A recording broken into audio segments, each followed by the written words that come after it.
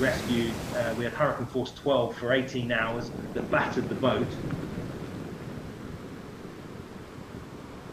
We found ourselves way out west in the middle of the North Atlantic in December, the worst time of year to be out there.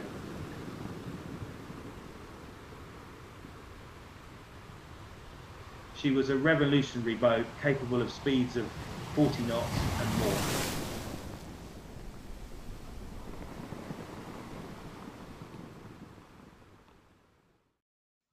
Hi there, I'm Alex Bennett and welcome to this podcast, Mid-Atlantic Rescue Hurricane Force 12.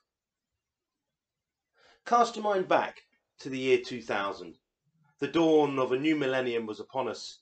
The Y2K computer bug was at the forefront of many people's minds, and the dot-com bubble had undeniably burst. In England, sitting in a huge yet unassuming boatyard hangar within the depths of rural Devon, a monster sailing yacht was about to be born. The giant catamaran was called Team Phillips. She was both a revolutionary vessel unlike anything the world had ever seen, and also one of the first of a new generation of giant or G-class multi-hull yachts created for an event simply known as the Race. The Race was a global no-holds-barred and non-stop sailing race around the world for the fastest and most technically advanced multi-hull yachts ever to be created by mankind. An elite event to embrace the dawn of a new millennium. Hundreds of people had applied for one of the crew positions on board Team Phillips from all around the world. Sailors with far more experience than myself had all expressed their interest. Yet when it came down to it, I was one of a few privileged people who secured a place on board this innovative and groundbreaking project. In March 2000, as the boat slowly edged her way out of the build shed and onto the banks of the River Dart, the whole team at Gosh Challenges, including myself, thought we were on the edge of a supreme roller coaster ride. We were, although nobody could foresee just how this project would unfold. The question of whether this multi-million-pound super catamaran would go out and set new world records had yet to be answered. We all felt like we had a ringside seat for the biggest adventure any sailor could imagine.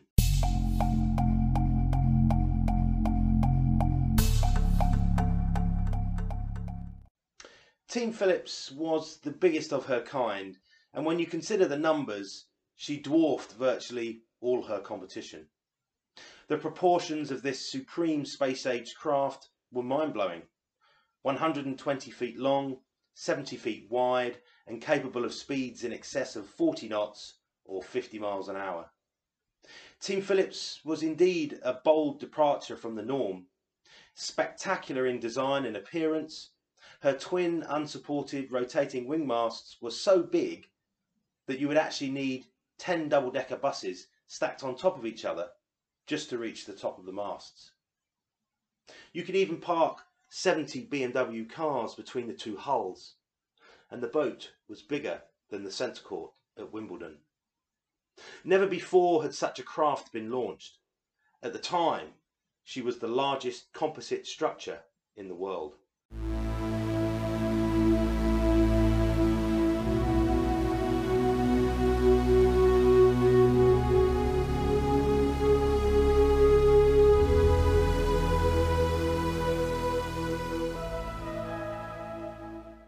Everyone at Gosh Challenges, including myself, we all expected Team Phillips to be a fabulous vision of the future. And in many respects, she was, albeit a short-lived one. Sadly, Team Phillips didn't last long enough to prove the negative voices of the sailing world wrong. But a few things we do know for sure. Team Phillips was unique, divided opinion, and super quick. That's for sure. During our short time at sea, we saw speeds close to the 40-knot barrier with ease. During the height of the ferocious storm that led to her demise, we achieved over 30 knots sailing down the face of huge waves without any sails set at all. But ultimately, it was deficiencies in her structural engineering and the build that led to her premature demise. Had she been structurally up to the demands of sailing around the world, I think history would have told a different and more positive tale. However, yesterday will always be the past, and history suggests the big cat was frankly a bit of a white elephant. But this is a real shame, because actually she wasn't. While I think Team Phillips would have been unlikely to have won the race around the world, I think her design brief had the potential to break records, given time and experience on the water. It's an interesting and not that well-known fact that many of the giant multi-hulls which finally entered the race all suffered structural problems of one kind and another. Team Phillips was a very public project from the outset. She was named by Her Majesty the Queen in front of the world's media next to London's Tower Bridge. Everything was in the mix for a triumphant campaign. As one of the lucky crew members who would actually sail on board the boat, I felt as though I had won the lottery of life just to be part of such an exclusive and groundbreaking project. Even now, with the benefit of hindsight, I would sign up and do it all again if such an opportunity presented itself. This project was pioneering, groundbreaking. I think it's human nature to push boundaries and go beyond the known limits, to stand on top of one mountain and wonder what is beyond the next. One thing is for sure, without pioneers and those who choose to push the limits and beyond, mankind would not evolve. To succeed, you sometimes have to be bold.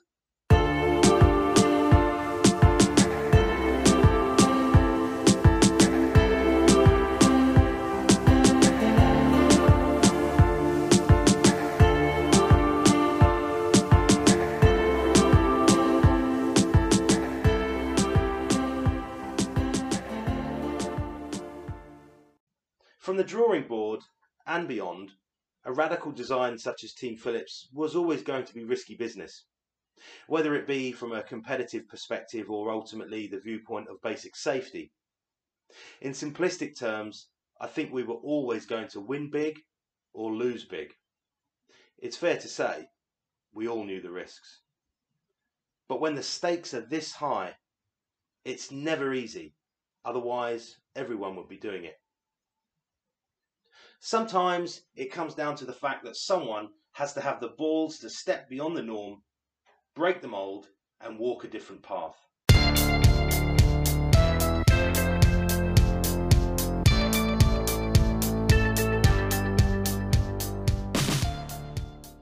Success is never guaranteed, and sometimes we are all forced to accept failure.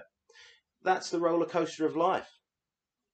The head of our project, Pete Goss, had a vision and a dream to build one of the fastest and most advanced sailing boats on the planet.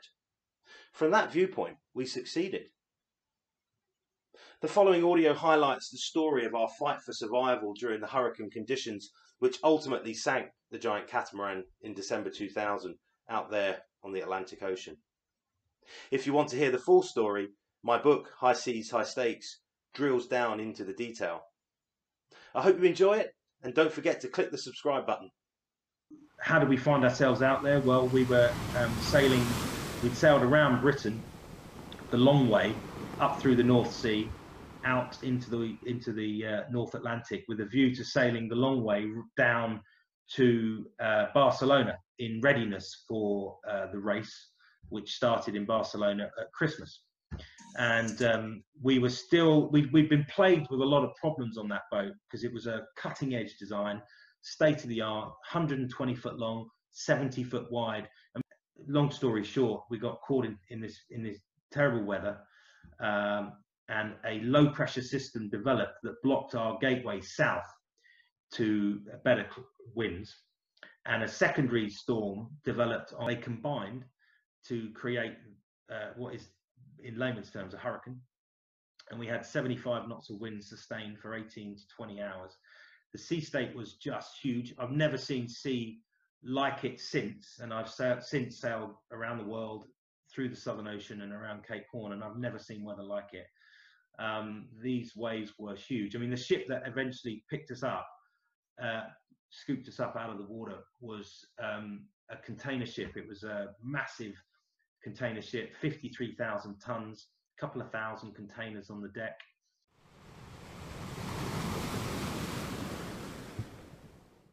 And we had to climb up the side of this ship from the deck of our stricken catamaran. And this is a big catamaran, 120-foot long yacht. You know, this is a big boat. And she was just dwarfed by both the conditions and the size of this freighter that had thankfully come to find us and pick us up. But when the ship came on scene, we were in a pretty bad way, it has to be said. Our boat was on her last legs, falling apart. The structure was delaminating everywhere where the beams connected to the hull. So if you think of a catamaran, there's forward and aft beams and they connect into the hulls. The rear beams were pulling out of the structure, and there was a central accommodation area on this particular boat, which was called a pod, 50-foot long. And that was raised above the water by about 12 feet. So it was out of the water all the time. And that housed our kitchen, it housed our communications and nav center, where we slept. It was all in this pod, and the pod was breaking up and threatening to fully detach from the structure of the sailboat. If and when that happened, we would have lost all communications to the outside world, because our Inmarsat system would have failed. Everything was in there. And also we'd have most likely lost our steering, which would have meant that we were effectively a raft on the ocean in hurricane force winds. So there came a point when we knew we had to get off and make the very difficult decision to abandon the boat. But after that decision was made, you know, things don't happen quickly other than certain death. So there was only one ship, it turned out, that was in a position to maybe come and help us. And they were men of the sea and incredible people, German freighter under German flag, the Hoist Express it was called. I'll never forget it. Those guys saved our lives. They came through the most diabolical weather I could imagine, came alongside, found us amongst these huge liquid mountains, these seas that were, well, I'll give you an example. When the ship came alongside us, the seas were so big, rolling underneath and also over the top of this ship, that one minute we were looking at the waterline of the freighter, and a wave would roll through, and the next minute we're eyeballing the captain on the bridge deck. And it later transpired, we asked the German captain, we said, you know, this at a later date, we asked him how, you know, what was the distance between the waterline and the top? He said 50 feet. So the waves were at least 50 feet, no exaggeration. It's very easy to exaggerate wave height at sea. It's a bit like the fishing game, you know, the fish was this big, but the reality was this was wet, wild, and very intimidating. We all got off. It's a long, protracted story, that, and I go into detail about it in my book, but the reality is we all got off the boat. We survived, no one died, but to be fair, if I'm honest with you, we were a bit lucky. We were a bit lucky. It wasn't our day that day, and we all came home, but we'd all said our goodbyes in our own minds, our families. We had the strange thing was we had the luxury, if you want to call it that, of knowing this storm was going to hit us before it hit us, and we knew the boat was in trouble, and we knew it was going to get worse. So Pete, our skipper, phenomenal seaman, phenomenal leader of men and women, he said to us all individually, okay, you know the scenario. If you want to phone home and say something to your families, now's the time to do it before the worst of the weather really kicks in. So we all decided to take the opportunity. And when it was my turn, I dialed the number, walked into the cabin. By the way, the cabin had cracks propagating all around the structure, right in front of us, and getting worse by the minute.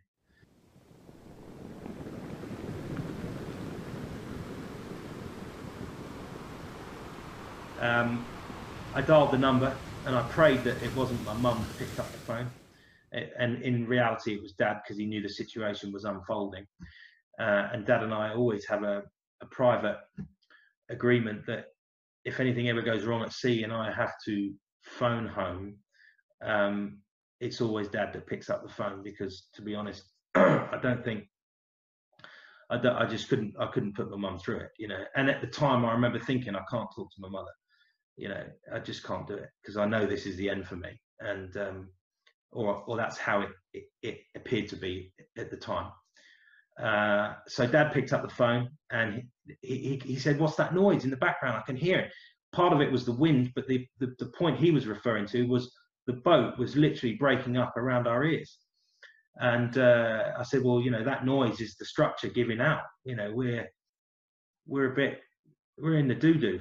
And anyway, I said what I needed to say to Dad, and Mum. I knew Mum was listening. Dad was upstairs on the upstairs phone, and you got to remember this was year 2000, so there was a cable phone upstairs and a cable phone downstairs, and the two of them were on one each. So Mum could hear what was going on, but I just couldn't bear to sort of say goodbye to my mum in that way. It was just too unfair. So that was a pretty raw deal, but we got away with it and we survived. And scenarios like that either make or break you, I think, as a person. It doesn't matter whether it's a sailboat accident, a car crash, a plane crash, a tragic scenario, whatever. These scenarios, they either make or break your character. Some people would never go to sea again. That was never in my mind, but I did take away a lot of lessons from that episode. Learned a lot.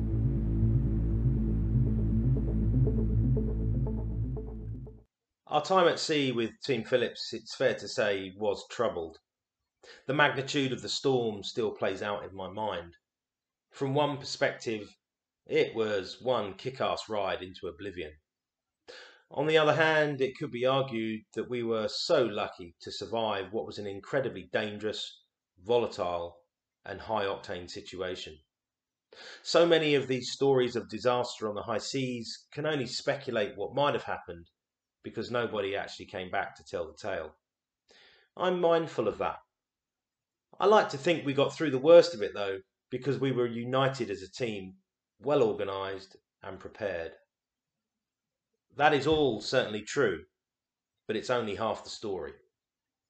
During the worst of the weather, we had to react to a rapidly changing environment as it unfolded. Our fantastic super catamaran did hold together long enough for us to rendezvous with the German freighter. I'm convinced if she'd broken up completely while we were still on board, I wouldn't be here to make this podcast. With the sea temperature close to zero and hurricane-force winds, we wouldn't have lasted long in the ocean. The hand of Lady Luck certainly plays her part.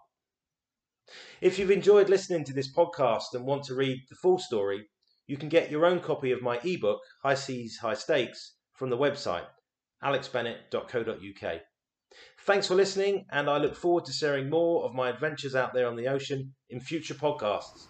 So stay tuned for the next episode.